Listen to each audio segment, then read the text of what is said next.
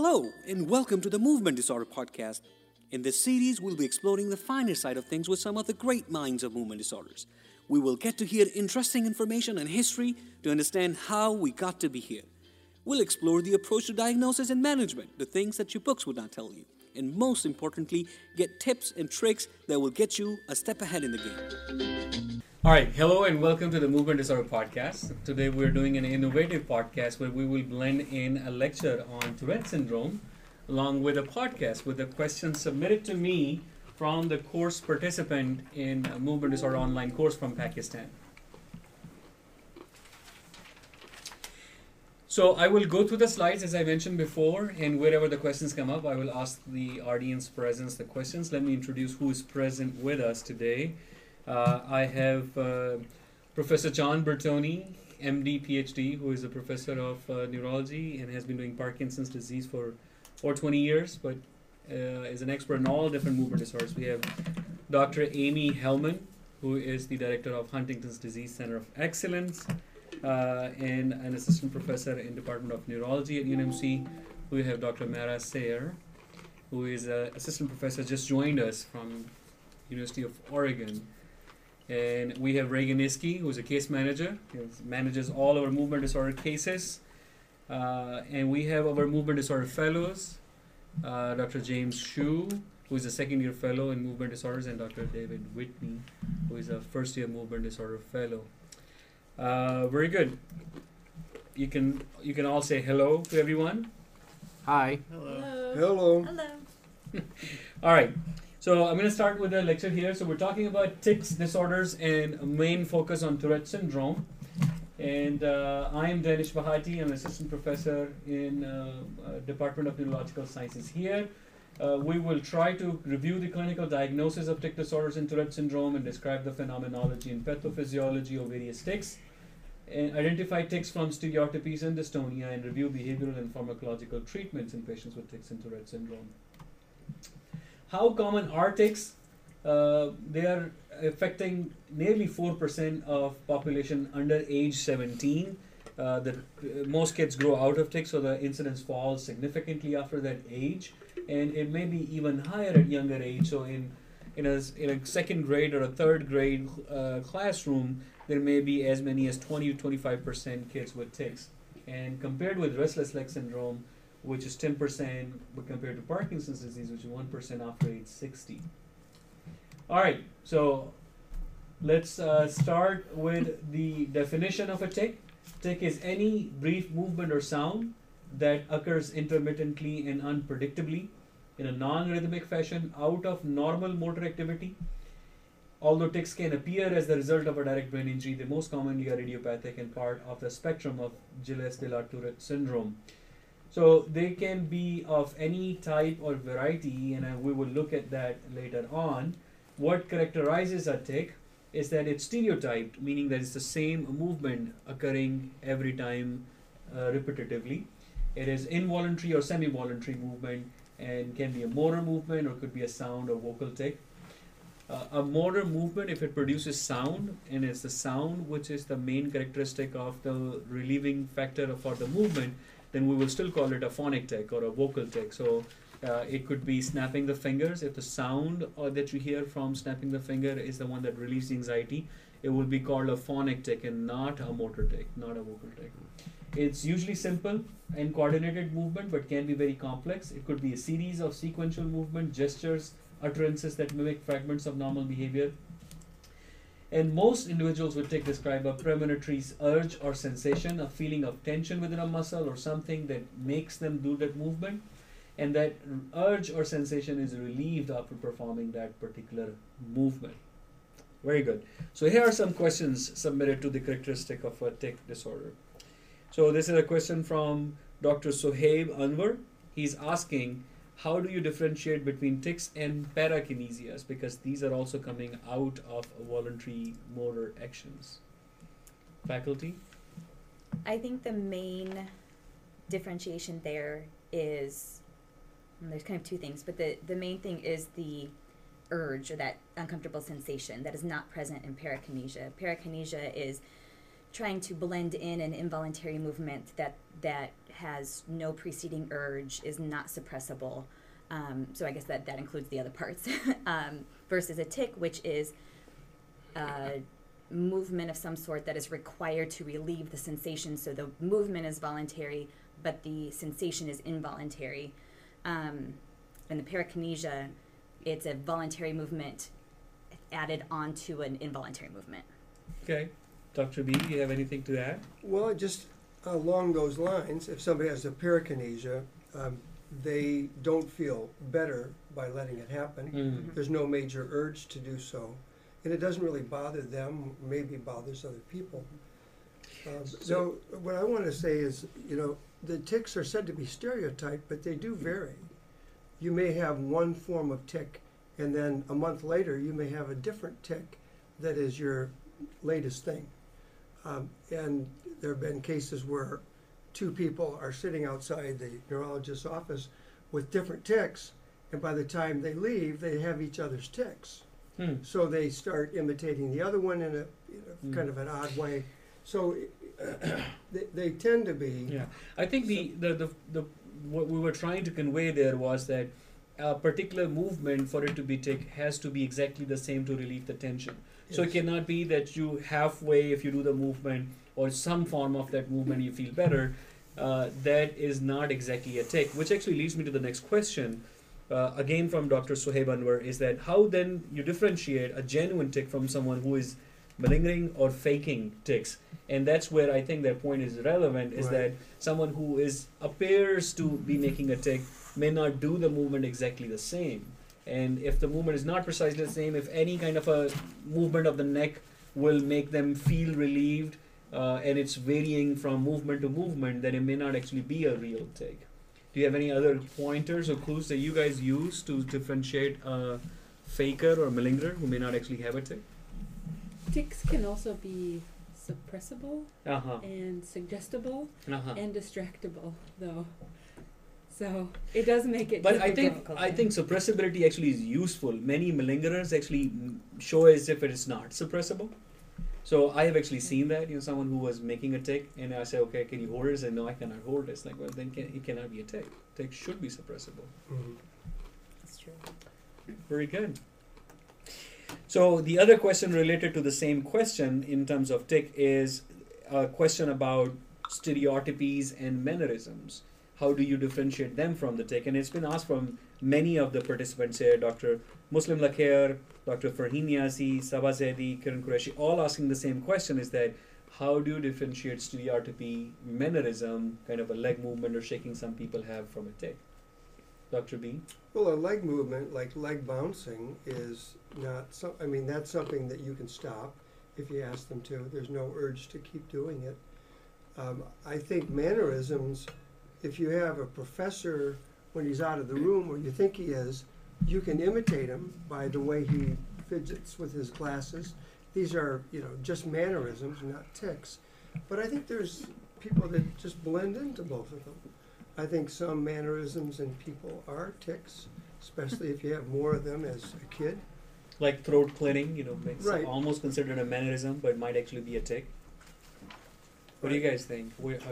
How would you differentiate stereotypy?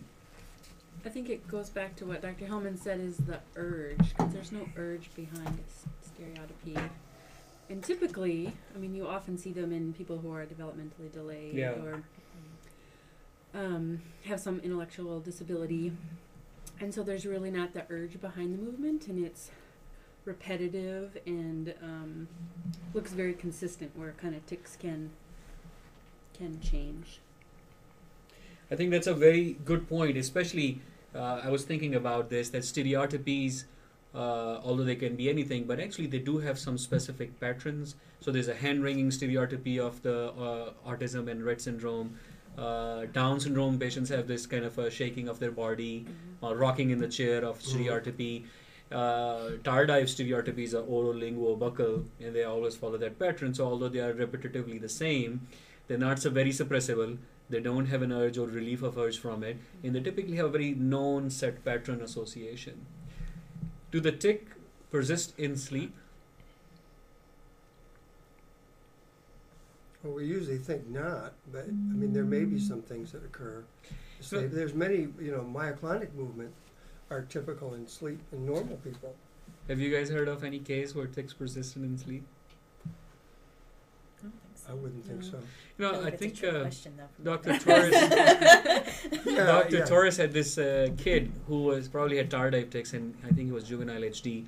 And he used to have, when he appears to be falling asleep, still ongoing tics. And I think Dr. Torres have said something about stage 1 sleep may have some overlap, where awake movements can continue in stage 1 sleep, but beyond stage 1 sleep, these movements should disappear. But Good. There's a common thing seen in early sleep, hypnic jerks, where just before you're falling asleep, or just as you are, there's a movement of the whole body, or maybe one side or one limb, Yeah, and those are thought to be normal. not tics. But I can't imagine that if a tic is something that's suppressible and involuntary or semi-voluntary, I don't think you can do that in your sleep. It'd be interesting to do a study with people with REM behavior disorder, though. All right, what's your take, fellows, from all this discussion? When would you call a tick a tick?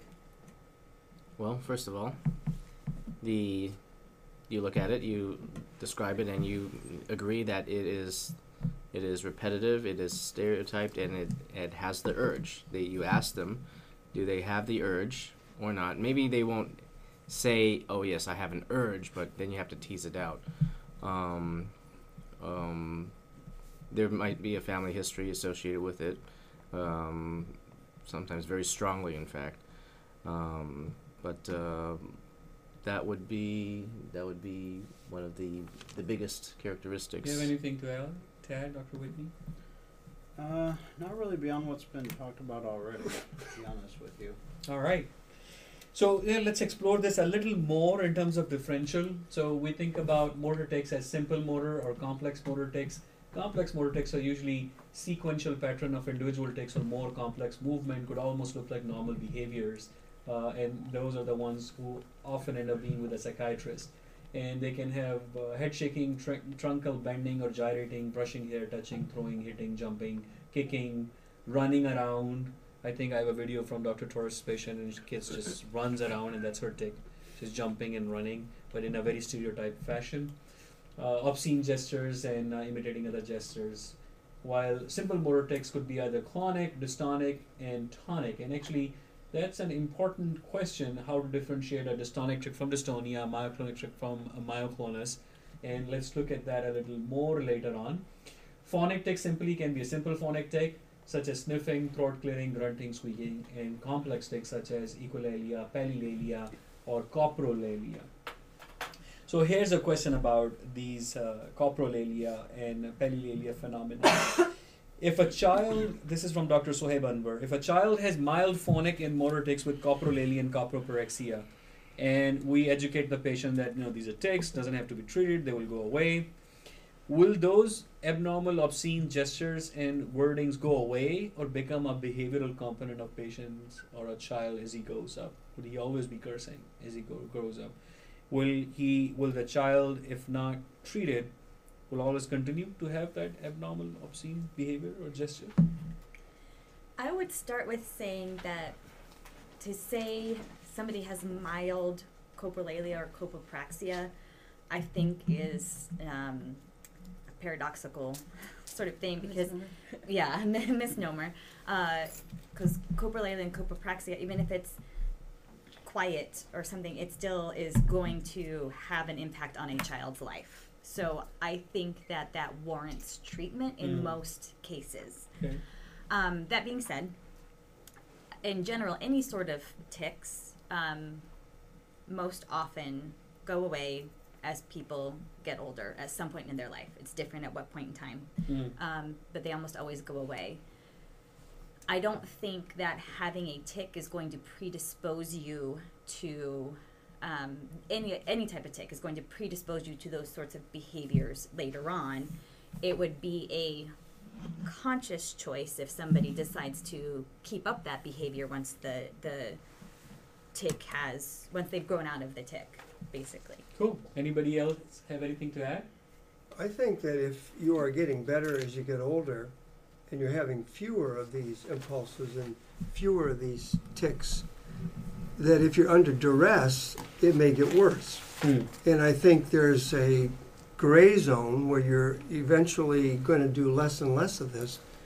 I don't know about where you went to school, but when I went to high school in Detroit, half the kids in my freshman class were flipping the bird or making obscene gestures, and it was very, very common, and they sort of outgrew it, but I mean, Hopefully. I don't think they all had. Well, I mean, it wasn't so much what they said, it was what they were doing.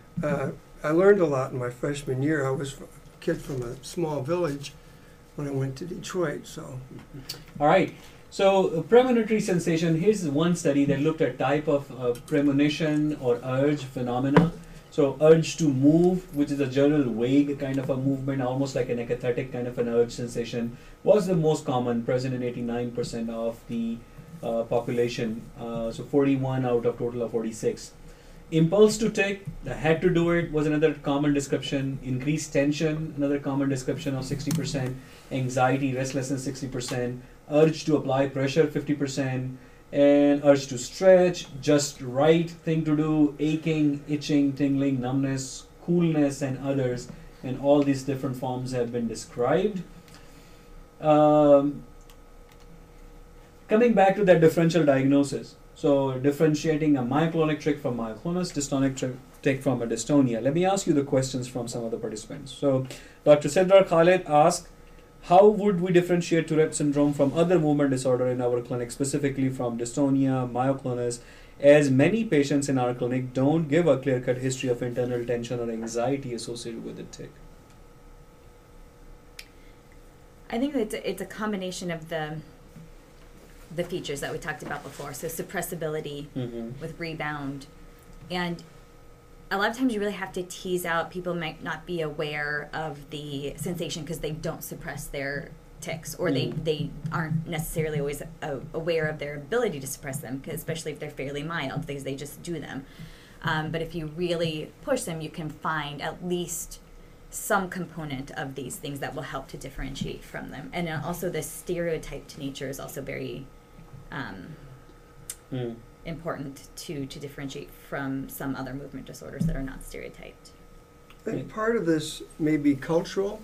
It may be typical in some cultures, not to mention embarrassing aspects of movement disorders, so that it may or may not be suppressible. You don't believe it is, it's out of your control.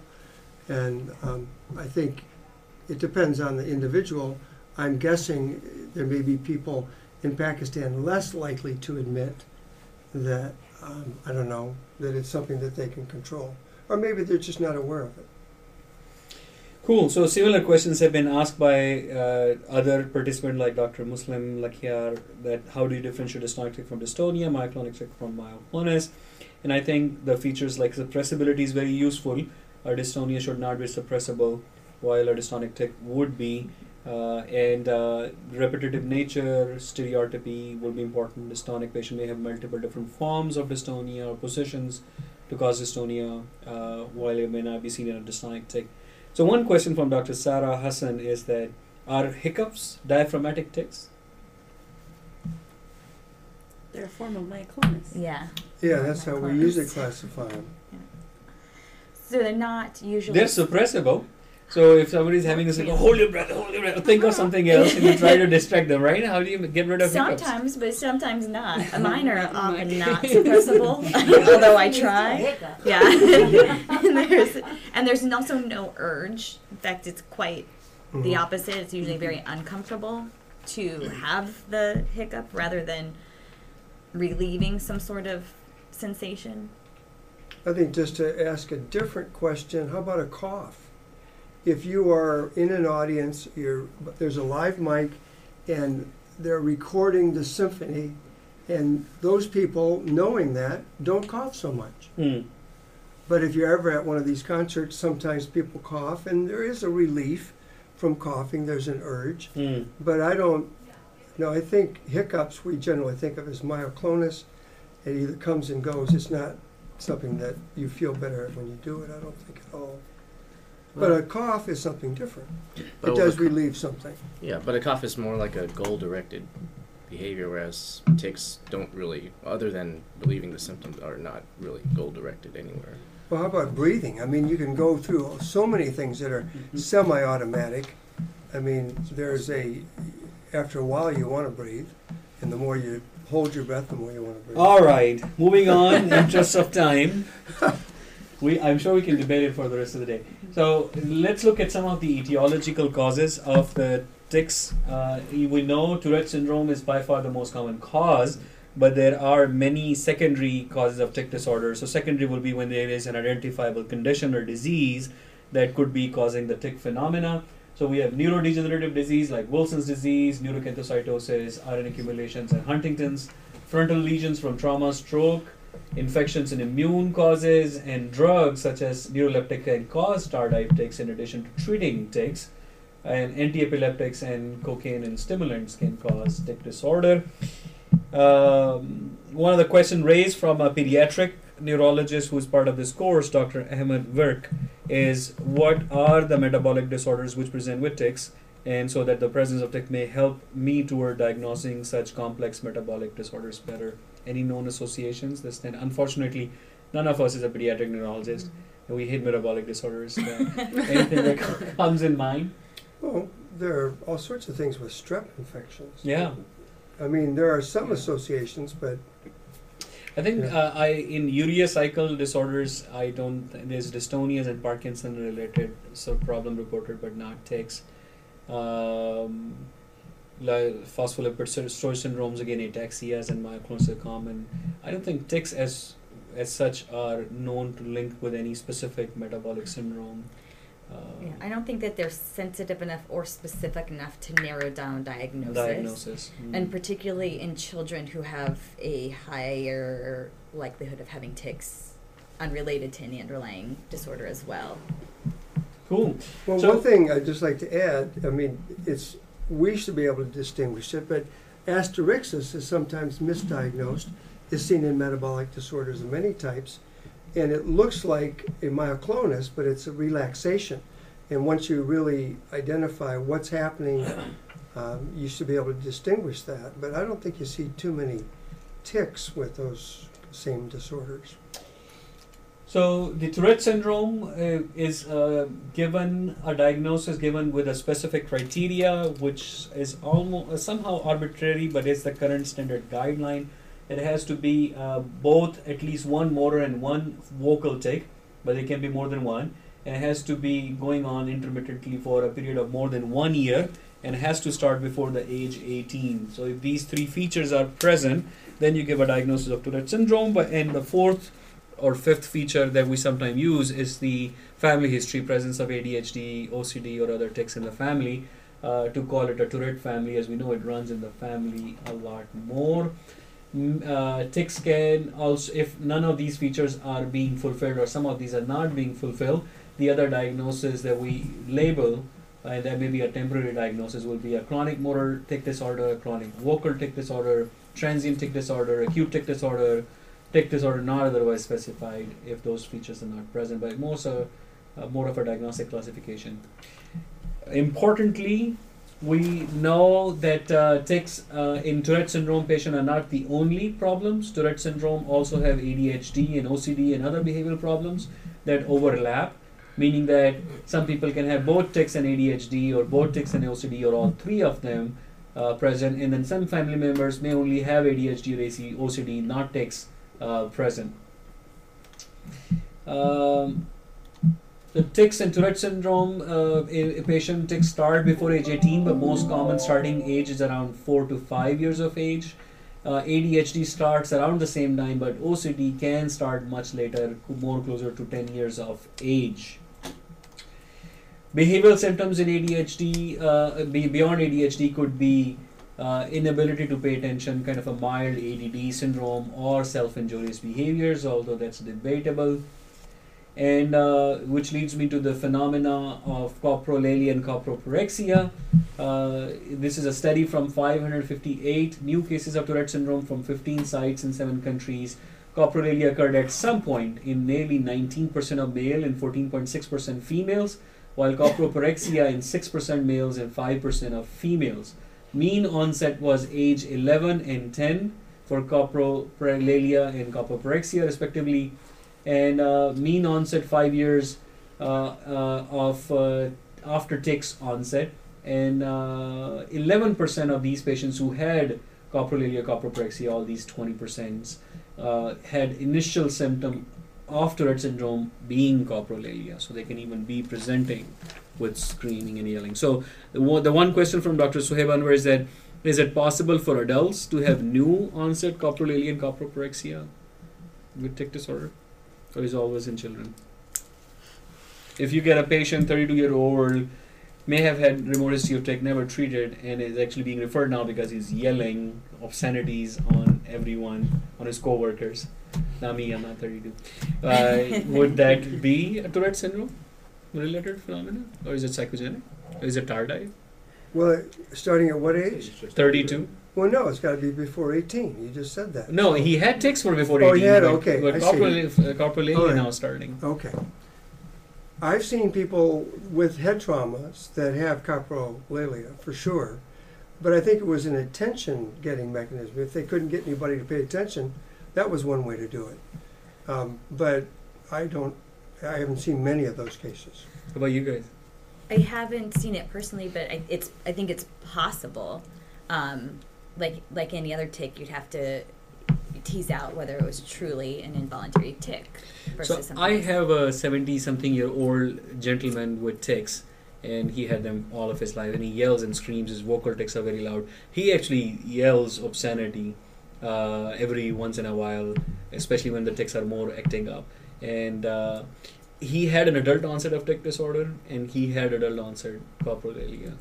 One of you guys might actually have seen that guy. I see him for Parkinsonism. He has now developed Parkinson's disease, but he actually has tics. And you can hear him when he's in the room because he's yelling. Most of the time it's just sound, but he can also... Okay, wait. So how old was he when this came on? Probably in his 40s or 50s. And did he have brain damage? Was this related to No. anything else? No identifiable cause for this. That's And it's pretty not a Tourette family. Nobody else in family has tics. Does he have And other... my best guess is tardive, but he has history of depression and treated with all different kind of medications, but I cannot confirm it. So I think he has tardive tics, Okay. and he has late age onset coprolalia. One case personal. Cool. Yeah, it sure feels possible, but I would caution that if you have a 32-year-old who's cursing at their coworkers, tics is probably not your first thought. Good point. So there is this another concept in Tourette syndrome called malignant Tourette syndrome, where you are having such bad tics as causing injuries. So in 332 cases in one study from Dr. Jankovic, there was about 17 or 5% who met the criteria for malignant Tourette syndrome. And the injuries reported include throat swelling, vocal cord injury, shoulder and other dislocation, spinal cord compression, and self-inflicted injuries like self-stabbing, oral wounds from biting the lips, cuts and lacerations, and wound picking. So here's the picture of the spinal cord compression for dystonic neck tic from that paper, and here are the lip biting and throat cutting and abdominal cutting and evisceration tic disorder. So the questions I have related to this is that, how do you differentiate between malignant Tourette syndrome from psychiatric disorders like depression with the self-injurious behaviors? This is from Dr. Kiran Qureshi. Well, again, you have to go back to that phenomenon, those key features of tics, that there's some sort of uncomfortable sensation, that it's stereotypic, that it's suppressible with rebound, and then of course you have to ask about mood and those sorts of things too. So it's really getting down to the bottom of what is the reason for the injury. Are you trying to hurt yourself? Are you depressed? Are you suicidal? Or can you not help? Can you only suppress the movements for so long? It hits on that uncomfortable spot that I have had about this, and I think Dr. Torres has hinted at times that many of these patients who are reported with these kind of self-injurious behaviors were actually being treated with antipsychotics, high doses. Mhm. Are these tardive phenomena? Are they had underlying psychiatric disorder?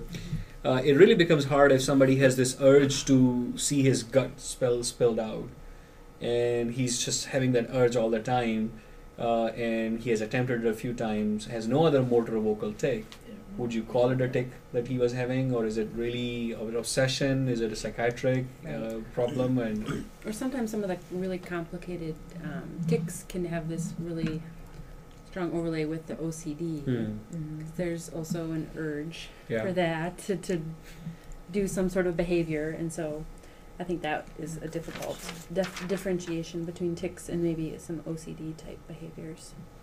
Also, having these disorders is pretty depressing, and these people can get depressive symptoms, and I guess I would say this is a psychosis of some sort for psychiatric patients, but I think it'd be very hard sometimes to distinguish, especially with the treatment that they've gotten. Most of the time you don't know all the drugs they've taken. And also, there's probably some overlap or comorbidity there that you want to make sure that you're treating the psychiatric component as well. So you always want to. Cool.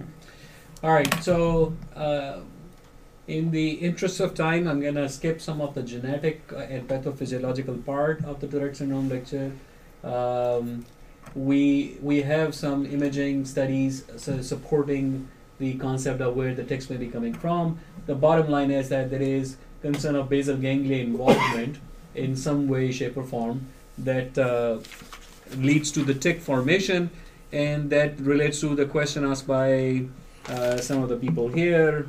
Like Dr. Safia Banu asked, what is the pathophysiology behind tics and neurodegenerative disorders like Huntington's disease? And I think it probably relates to the basal ganglia involvement and relief of basal ganglia suppression for some reason, and I will jump that. I will also not talk a lot about genetics today. There are some questions related to genetics. For example, Dr. Farheen again asked, does consanguinity plays a role in Tourette syndrome? And if a child has Tourette syndrome, how much is the risk of Tourette syndrome in siblings? If concerned parents ask this question, what would you say to the child? You know, are the other siblings going to have tics in the next few years? Thoughts? What would you say? From my understanding, the genetics have to do with risk factor rather than you inherited gene and it's 100% that you are going to have Tourette syndrome. Exactly. So, you know, there have been so many genetic studies and so many reports of linkages and association with certain genetic areas. And we did a study and reported a review on this. And there are so many candidate loci, but there is no candidate gene, and there has been no single gene identified that directly causes Tourette syndrome. And there are so many of them that they're either all wrong or that it's not just one condition, and so many different genes can increase the risk of developing Tourette syndrome, which might likely be the case just like Parkinson's. And so there is no direct gene that have been identified, but it is known that it runs more in the families. But again, there is no one gene or set of genes that explain it in every family. Each family have their own type of genetics for this, and so the risk for the sibling is not predictable. It's higher than the general population, but how high is not predictable. There is no understanding concept or model to explain that. Well, just to put it more simply, if you think there's no syndrome with tics that are going to give 50% of the children that disorder, then you can say it's less likely than not. I mean, they're mostly going to probably not have the syndrome, but it's somewhere between 0 and 50%. Right. But then there are, you know, well-described autosomal recessive disorders that happen in 8 consecutive children out of 8 just by chance. Right. So, but I think you can tell them that it's a little bit more likely, but we don't know how much. Exactly. So in etiology, another question come up is pandas. So some people have asked, when should we investigate secondary causes in tics, and how do we treat with immune suppression? How do we diagnose pandas? It's a very tricky disorder. We know that what we know about pandas is that basically it is another syndrome linked with the streptococcal sore throat infection. So it's a para-infectious or post-infectious phenomena, we believe, and it is similar to the Sydenham chorea, but rather than having chorea, this time you get tics disorder. And it may or may not have any encephalitis associated with it. Beyond that, the details are murky. There are no good studies on it, and I think rather than immune treatment, probably treating the underlying infection might make more sense, just like the Sydenham chorea, but we don't know. There's a lot of controversies on it. Somebody has any other latest information behind us, please feel free to add. Otherwise, we'll drop it there and go on to other questions. So, again, another question related to investigation, which I think is important, I haven't covered in my slides very well, is that how far would you investigate a patient who present with multiple tics? And would you screen for Wilson's disease, Huntington's? What would you screen for? This is a question from Dr. Junaid. How much workup would you do in a tic disorder, a kid or adult? In a kid, I would have not very high of threshold for screening for a bunch of things, especially if there's it's in the family and there's the other comorbids. But adult onset is Adult onset is more likely to be secondary, especially given that the diagnostic criteria less than 18 has to be the onset for Tourette syndrome. But like you said, if it looks like Tourette syndrome, especially there is family history, there is ADHD, OCD in the family, probably doesn't need a lot of workup. But if there is not a lot of other supportive information that is Tourette, then the secondary tic disorders have to be ruled out, and that's where you become more aggressive with the workup. And then older the person is, I would probably be more aggressive with the Wilson's and Huntington's. Probably not. Just having tics itself, I wouldn't jump on Huntington's testing. Would you, Amy? No, I wouldn't. Not if it was just, something I tell my patients a lot is that part of the, we're always putting together the clinical picture, and part of that picture is time. So if they have only tics and otherwise completely normal neurologic exam, no other symptoms, I wouldn't go working up for Huntington's. I would follow them over time, and if they developed new neurologic symptoms, obviously I'm going to reassess my workup and get more aggressive. All right. For what I've seen, I don't do much pediatric neurology these days, but the whole family is very upset when something like that, when a kid comes in and it's bothersome at school, it bothers the parents. I think counseling is really crucial for these cases, and I think sometimes just settling people down and letting the kid outgrow it is the best. But I would agree, in general, the older the person is, the more the workup is needed.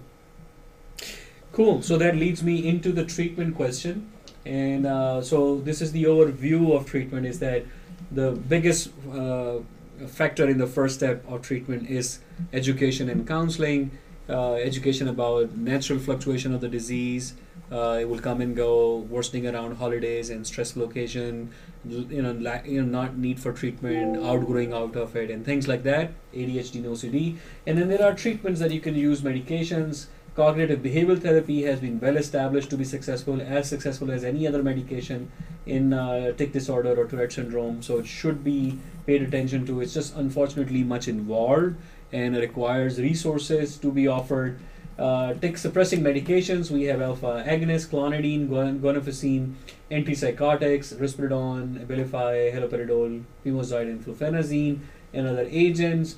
And there are some empirical support, especially for the older medication, and the later one has been studied less and less due to concern for long-term side effect. This one interesting study on flufenazine from Dr. Jankovic on 188 patients, so I guess they are using it quite heavily, and they found that has marked to moderate improvement in 73% of patients, significant change in severity before and after, and most common adverse effects were drowsiness and weight gain, some akathisia, and no tardive dyskinesia. And of course, it's hard to say if they had any tardive tic or not. So, some questions related to treatment. Dr. Suhaib Anwar is asking, if someone experiences tics only during periods of performance anxiety, stage fright, or certain parts or portions or holidays, what would be the best option in treatment or therapy?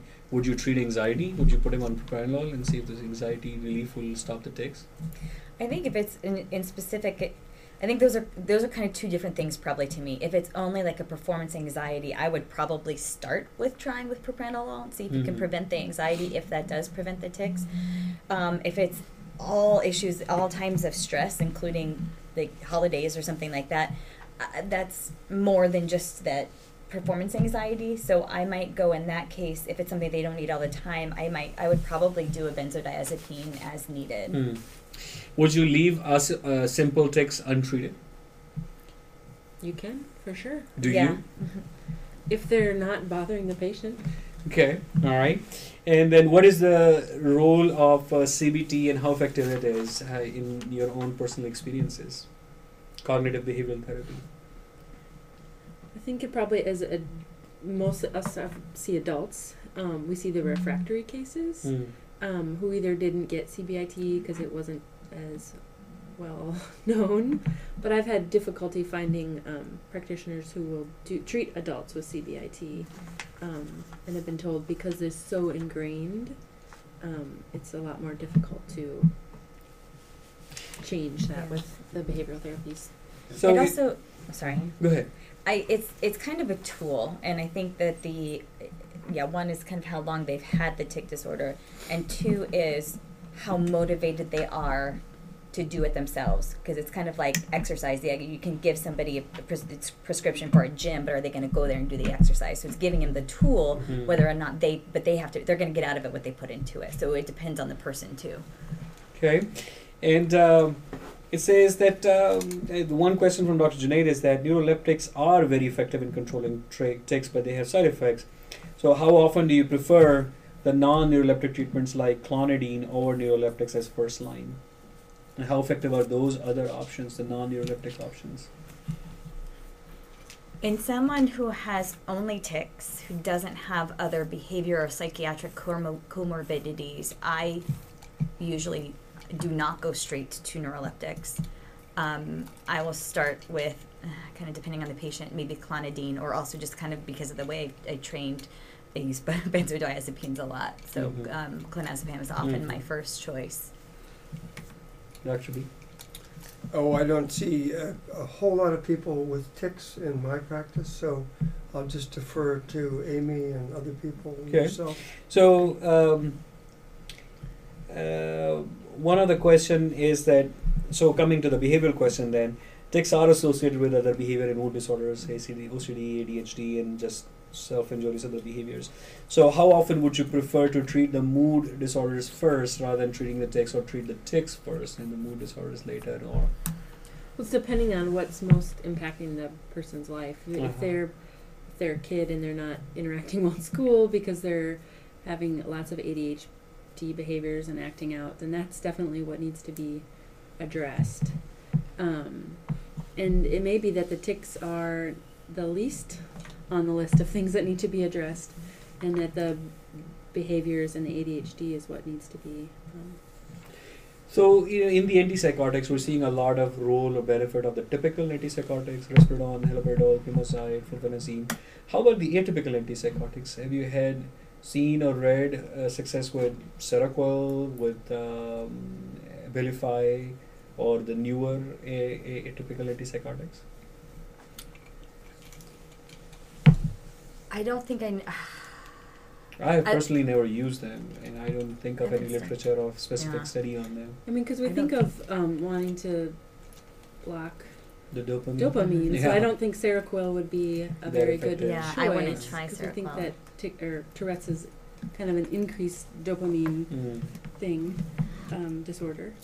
I don't think Abilify would be like my first choice, but if somebody was already on it, I might just work with increasing that dose, potentially.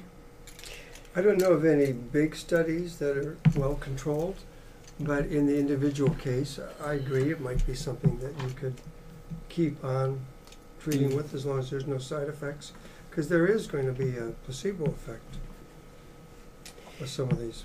So one of the questions asked, and which I've been challenged in one of my own cases, is that ADHD has a common association with Tourette syndrome, and CNS stimulants are suspected to worsen tics. So would you still use methylphenidate or other CNS stimulants in a Tourette syndrome with ADHD? This is from Dr. Junaid Ahmed.